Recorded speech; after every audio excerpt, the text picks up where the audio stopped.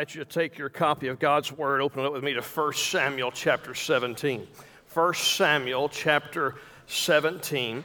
Everyone wants to be courageous in their life. I don't know of anyone who wants to be known as someone who constantly lives in fear. Yet I think many of us, if we were honest and if we were to admit this about ourselves, we would say that on occasion we have the temptation to struggle at the very least with courage. We might act tough on the outside, but inside, maybe where no one else can see, we struggle sometimes with living courageously. Maybe you're worried about the future and what the future holds, and it's the fact that it's unpredictable. You're afraid of the decisions that your kids or your grandkids are making, or for some of us, we're afraid of decisions our parents are making right now. Maybe God is calling you to do something or to go somewhere, and when you think about doing that, instead of having faith, you find yourself dealing more with fear. Where can we find courage when we need it? Where can we find courage when we face fear? How do we get it? Well, today we're going to look at a text that is one of the most famous stories in the Bible. It's the story of David and Goliath. Everyone thinks that they know this story. We tend to view it as a kid's story that we learn as we grow up in Sunday school. This story has become kind of an icon for our culture, and sometimes not in the correct ways.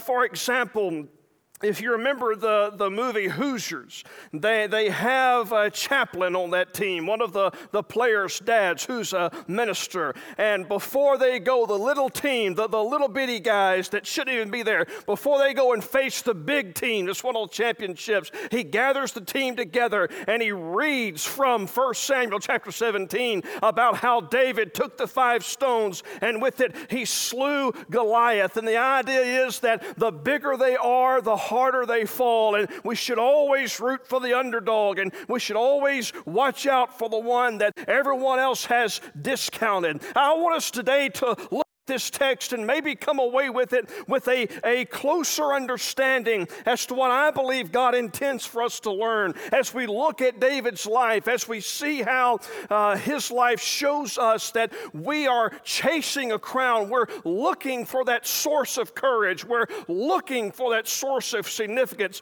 We're looking for that source of security. As we look at his life today, and specifically his encounter with Goliath, I hope we'll learn something about courageous living. Let's jump in. There's a lot of text, so if you'll buckle your seatbelt and if you'll listen fast, I'll talk fast, and we'll get out of here before 1, okay? 1 Samuel chapter 17, verse 1. Now the Philistines gathered their armies for battle, and they were gathered at Socoh, which belongs to Judah, and encamped between Socoh and Asakah and Ephes-Dammim.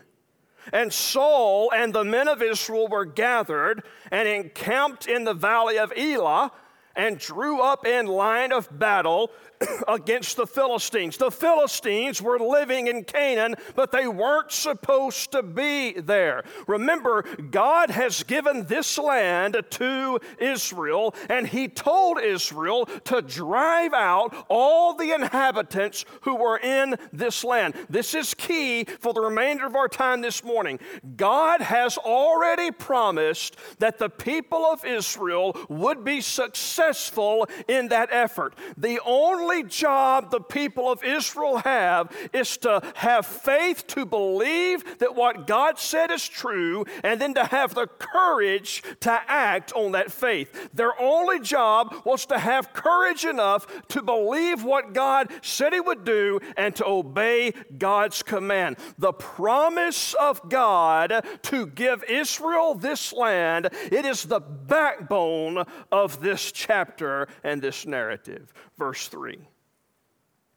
And the Philistines stood on the mountain on the one side, and Israel stood on the mountain on the other side, with a valley between them. And there came out from the camp of the Philistines a champion named Goliath of Gath, whose height was 6 cubits and a span. He had a helmet of bronze on his head. He was armed with a coat of mail, and the weight of the coat was 5,000 shekels of bronze.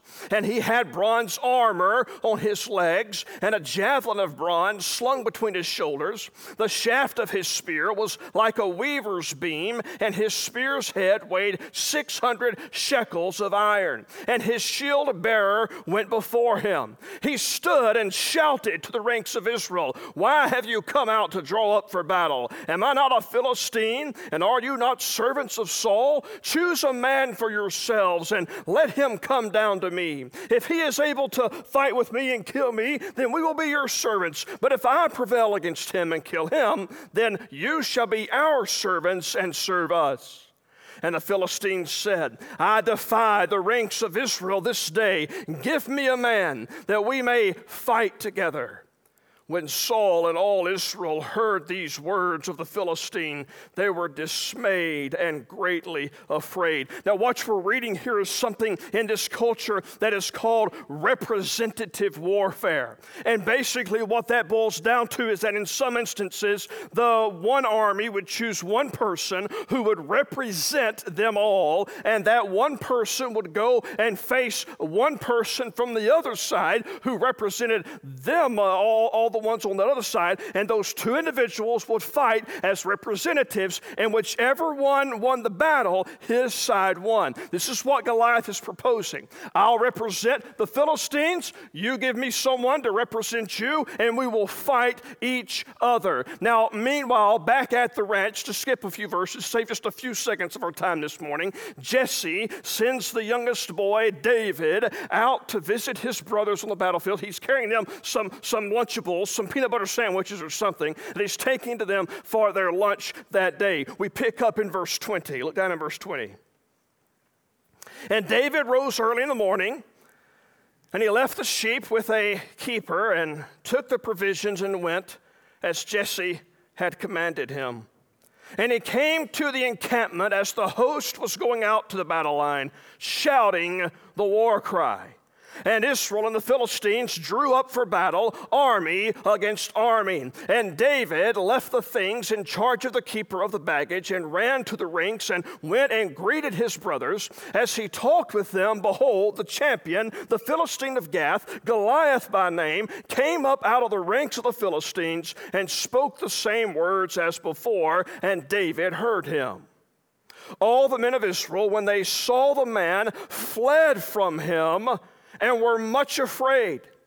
And the men of Israel said, have you seen this man who has come up? Surely he has come up to defy Israel. And the king will enrich the man who kills him with great riches, and will give him his daughter and make his father's house free in Israel. And David said to the men who stood by him, what shall be done for the man who kills the Philistine and takes away the reproach from Israel? For who is this uncircumcised Philistine that he should defy the armies of the living God? And the people answered him in the same way, so shall it be done to the man who kills him. David has two questions. What was the reward? And who is this big idiot who's challenging us? Now understand that the second question is more important than the first. The second question is David's real motivation, and we'll see that at the end. But the first question reveals how scared everybody is. They're offering a serious reward, but there are no takers. I mean, the reward is the king would give you great riches, the king would give you his daughter in marriage, and you'd never have to pay taxes ever again. But no one takes up. Everyone is saying, okay, well, what good is that if you're dead, right? But notice how David assumes victory.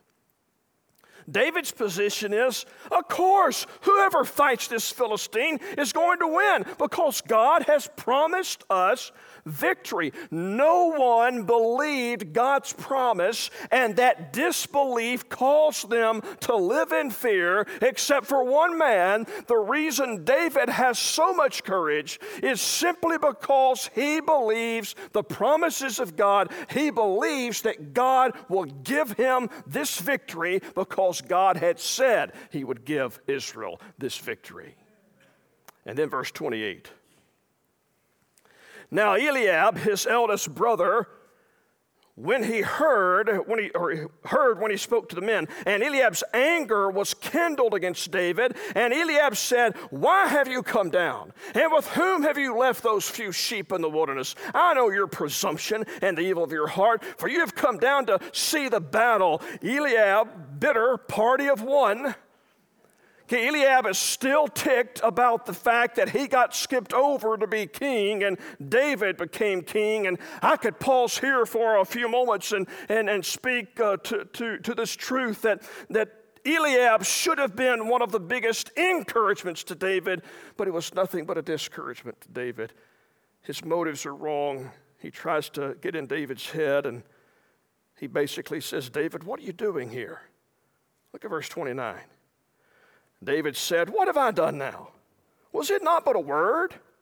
And he turned away from him and toward another and spoke in the same way, and the people answered him again as before. Verse 31 says, when the words that David spoke were heard, they repeated them before Saul, and he sent for him. And David said to Saul, "Let no man's heart fail because of him. Your servant, I will go. I'll fight with this Philistine." And Saul said to David, "You're not able to go against this Philistine to fight with him, for you are but a youth, and he has been a man of war from his youth." You had to be 20 years old to get in the army. David's still a teenager. Verse 34, David said to Saul, "Your servant used to keep sheep for his father, and when there came a lion or a bear, oh my, and took a lamb from the flock, I went after him and struck him and delivered it out of his mouth. And if he arose against me, I caught him by his beard and struck him and killed him. Your servant has struck down both lions and bears, and this uncircumcised Philistine shall be like one of them, for he has defied the armies of the living God." Where did David learn this courage? Notice, he had courage before he got here. Remember a couple of weeks ago, we saw how David spent all those years in the meadow. His courage was not developed on the battlefield. It was developed in that meadow as he meditated on God, as he meditated on the promises of God. Do not despise your meadow. Courage and character are not developed or learned in the moment on the battlefield. They're learned in the meadow. Verse 37 tells us that David said, "The Lord who delivered me from the paw of the lion and from the paw of the bear will deliver me from the hand of this Philistine." And Saul said to David, "Go, and the Lord be with you." Then Saul clothed David with his armor.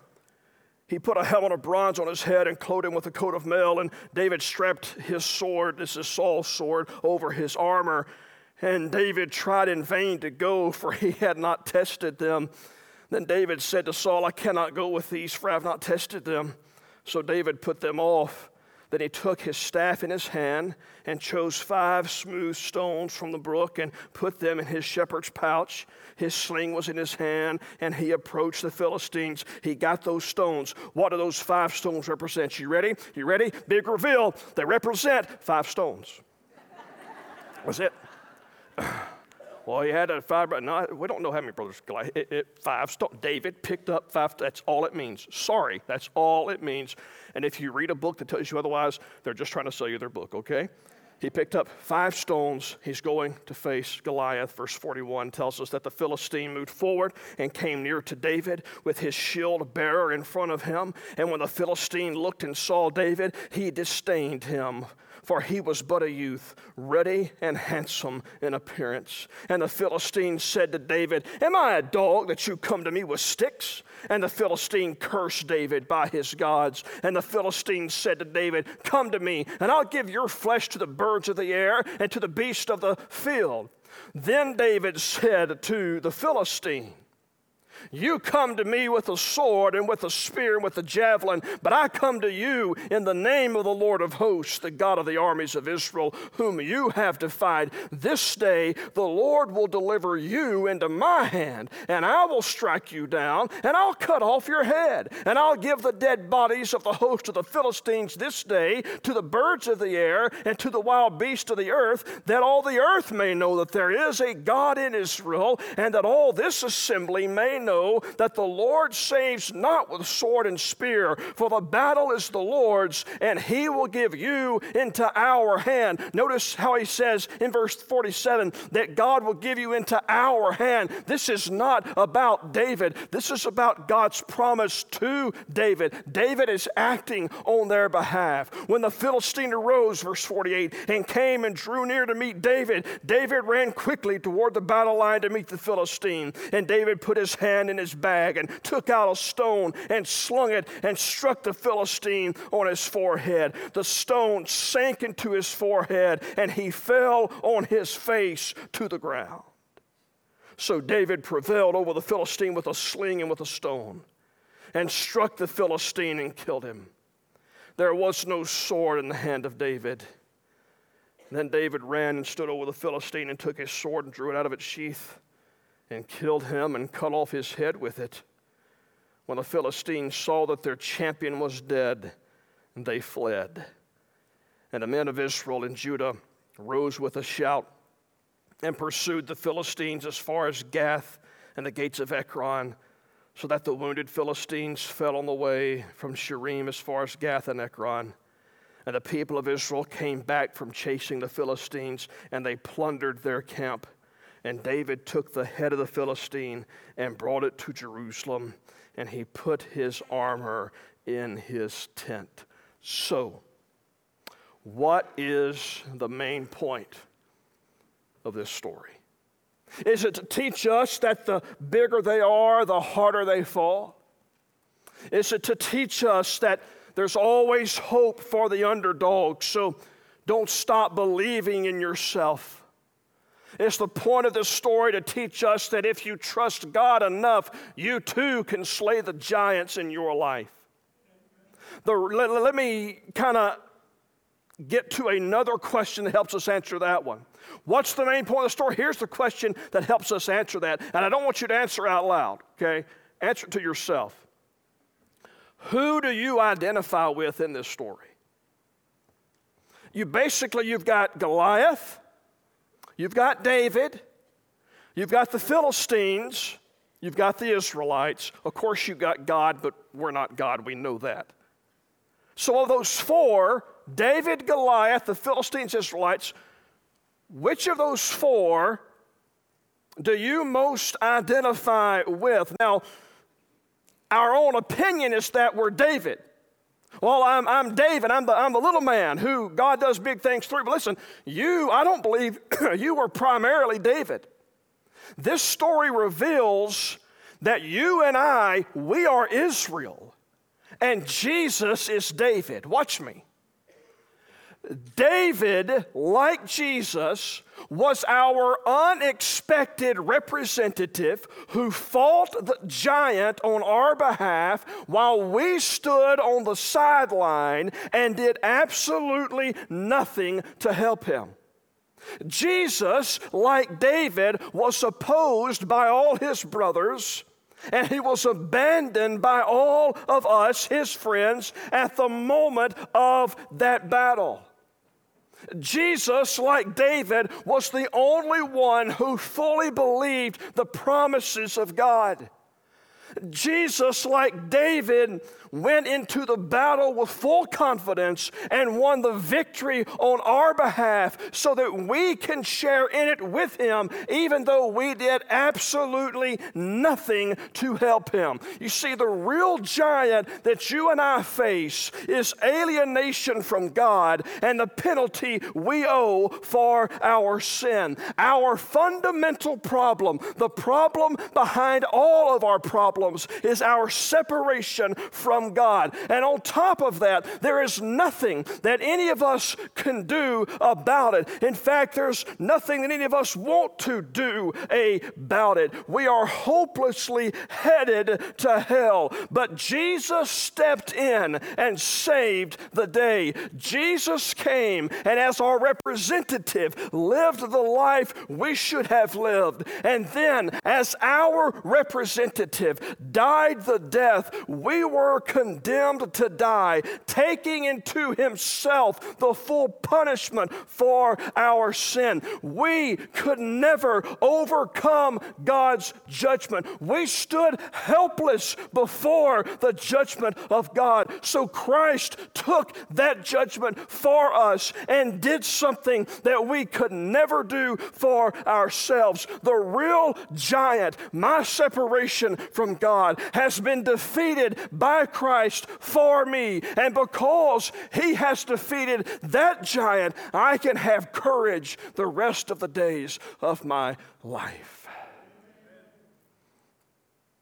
So here's two takeaways from all this truth. The first takeaway is this: because Christ defeated the real giant, I can face all the lesser giants. Let that sink into your heart for just a moment. Because Christ defeated the real giant, I can face all the lesser giants. You see, in Christ, I do not have to fear death. When disease comes and death looms, I don't have to be afraid of it, because even if it kills me, Jesus has defeated it and he has taken the sting out of death. In Christ, I don't have to fear the future, because Christ absorbed into himself anything that would keep God from being reconciled to me. And now I have the assurance who watches over me, of a God who watches over me, just like a shepherd watches over his sheep. This is why David will later pen the words of Psalm 23 and verse 6, "Surely goodness and mercy shall follow me all the days of my life, and I will dwell in the house of the Lord forever." That is, every day of my life, in my relationship with God, every day of my life, the only things that follow me are his goodness and his mercy. And the day they stop following me is the day I find myself in his presence forever. We'll never be abandoned. So there's no need to worry about the future. If God loved you enough to send his son for you, why would you doubt that he'll care for you now? Because Christ defeated the real giant, I can face all the lesser giants. And here's the second takeaway. In this narrative, God gives us a pattern for how we can overcome the giants that we do face. Every Old Testament story has basically hopes to do two things. According to Luke 24, every Old Testament story is designed to point us to Jesus.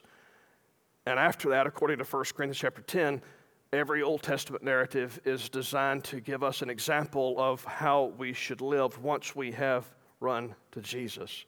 We worship Christ for being the real giant slayer, and then in his name we go and slay giants ourselves. You see, understand what a giant is in your life. And to understand that properly, you have to understand it in the context of David and Goliath. In the context of David and Goliath, Goliath was a barrier in advancing God's kingdom.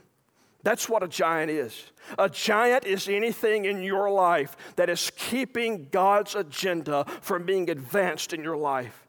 A giant in your life is whatever that thing is that's keeping you from fully following Jesus all the way. The key to overcoming these giants is not confidence in yourself. The key to overcoming those giants is confidence in God's goodness and faith in His promises, what Israel failed to have. One of the most tragic verses in Scripture is found in Matthew chapter 13 and verse 58, where Jesus goes to his hometown. And after doing a series of miracles all over the place, it tells us in Matthew 13:58 that Jesus did not do many great works there because of their unbelief.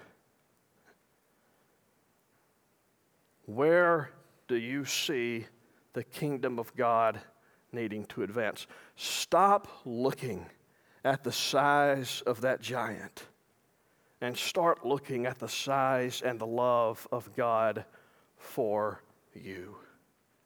You see, the size of the giant is not the problem. It never has been. Goliath was never the problem. As we saw, a sling and a rock took care of him. He was never the problem. The problem was the lack of faith of the people of God. So we ask ourselves this morning, are we settling for a lack of faith? Are we settling for mediocrity?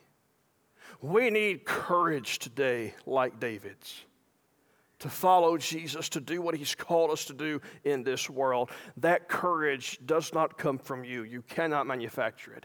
It comes from believing the promises of God. What is it about God that you're not fully believing at this moment? What promise of God that you in your mind know to be true, but you have yet to lay hold of it?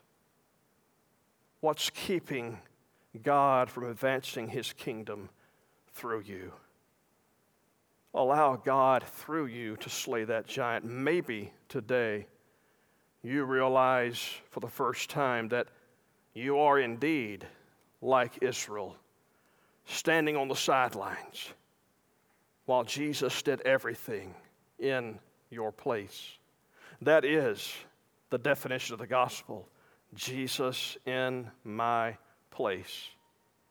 Has there ever been a time in your life when you simply cried out to Jesus, confessing your sins to Him, admitting to Him that you're a sinner, and asking Him to be your Savior? He has defeated the ultimate enemy, the ultimate giant of death, hell, and the grave. He defeated that on a cross and showed us that defeat with an empty tomb. So that today I don't fear those things. And if I don't fear those things, there's really not anything else left for me to fear. Because if Jesus defeated those, He can defeat anything. If there's never been a time in your life when you've cried out to Jesus, we invite you to do that right now. As we prepare in just a moment, I'm going to pray. After I pray, we're going to stand and sing, and we call this our time of commitment. And maybe today you need to commit your life to Jesus. If that would be your commitment, you can let us know that. You can make that commitment public. You can come find me after the service at the Next Step desk and let me know that you need to make that commitment. But whatever it is that God's placing upon your heart today, whether it's committing your life to Christ, whether it's asking God to give you faith that will overcome your fear, this altar will be open for you and your prayers. We'll be available to you for counsel and prayer. Whatever God's calling you to do, my only request is that you put your yes on the table to whatever God is calling you to do. Father, I thank you that Jesus came and did for us what we could not do for ourselves, that He defeated the giant of death and hell and sin and the grave. And Father, I pray if there's one here today that does not have a relationship with you, that today they would realize that you did it all. You paid it all. And that they can have a relationship with you because you've done it all. Whatever you're calling us to do, Father, help us to take that step of faith. In Jesus' good name, Amen. Let's stand together.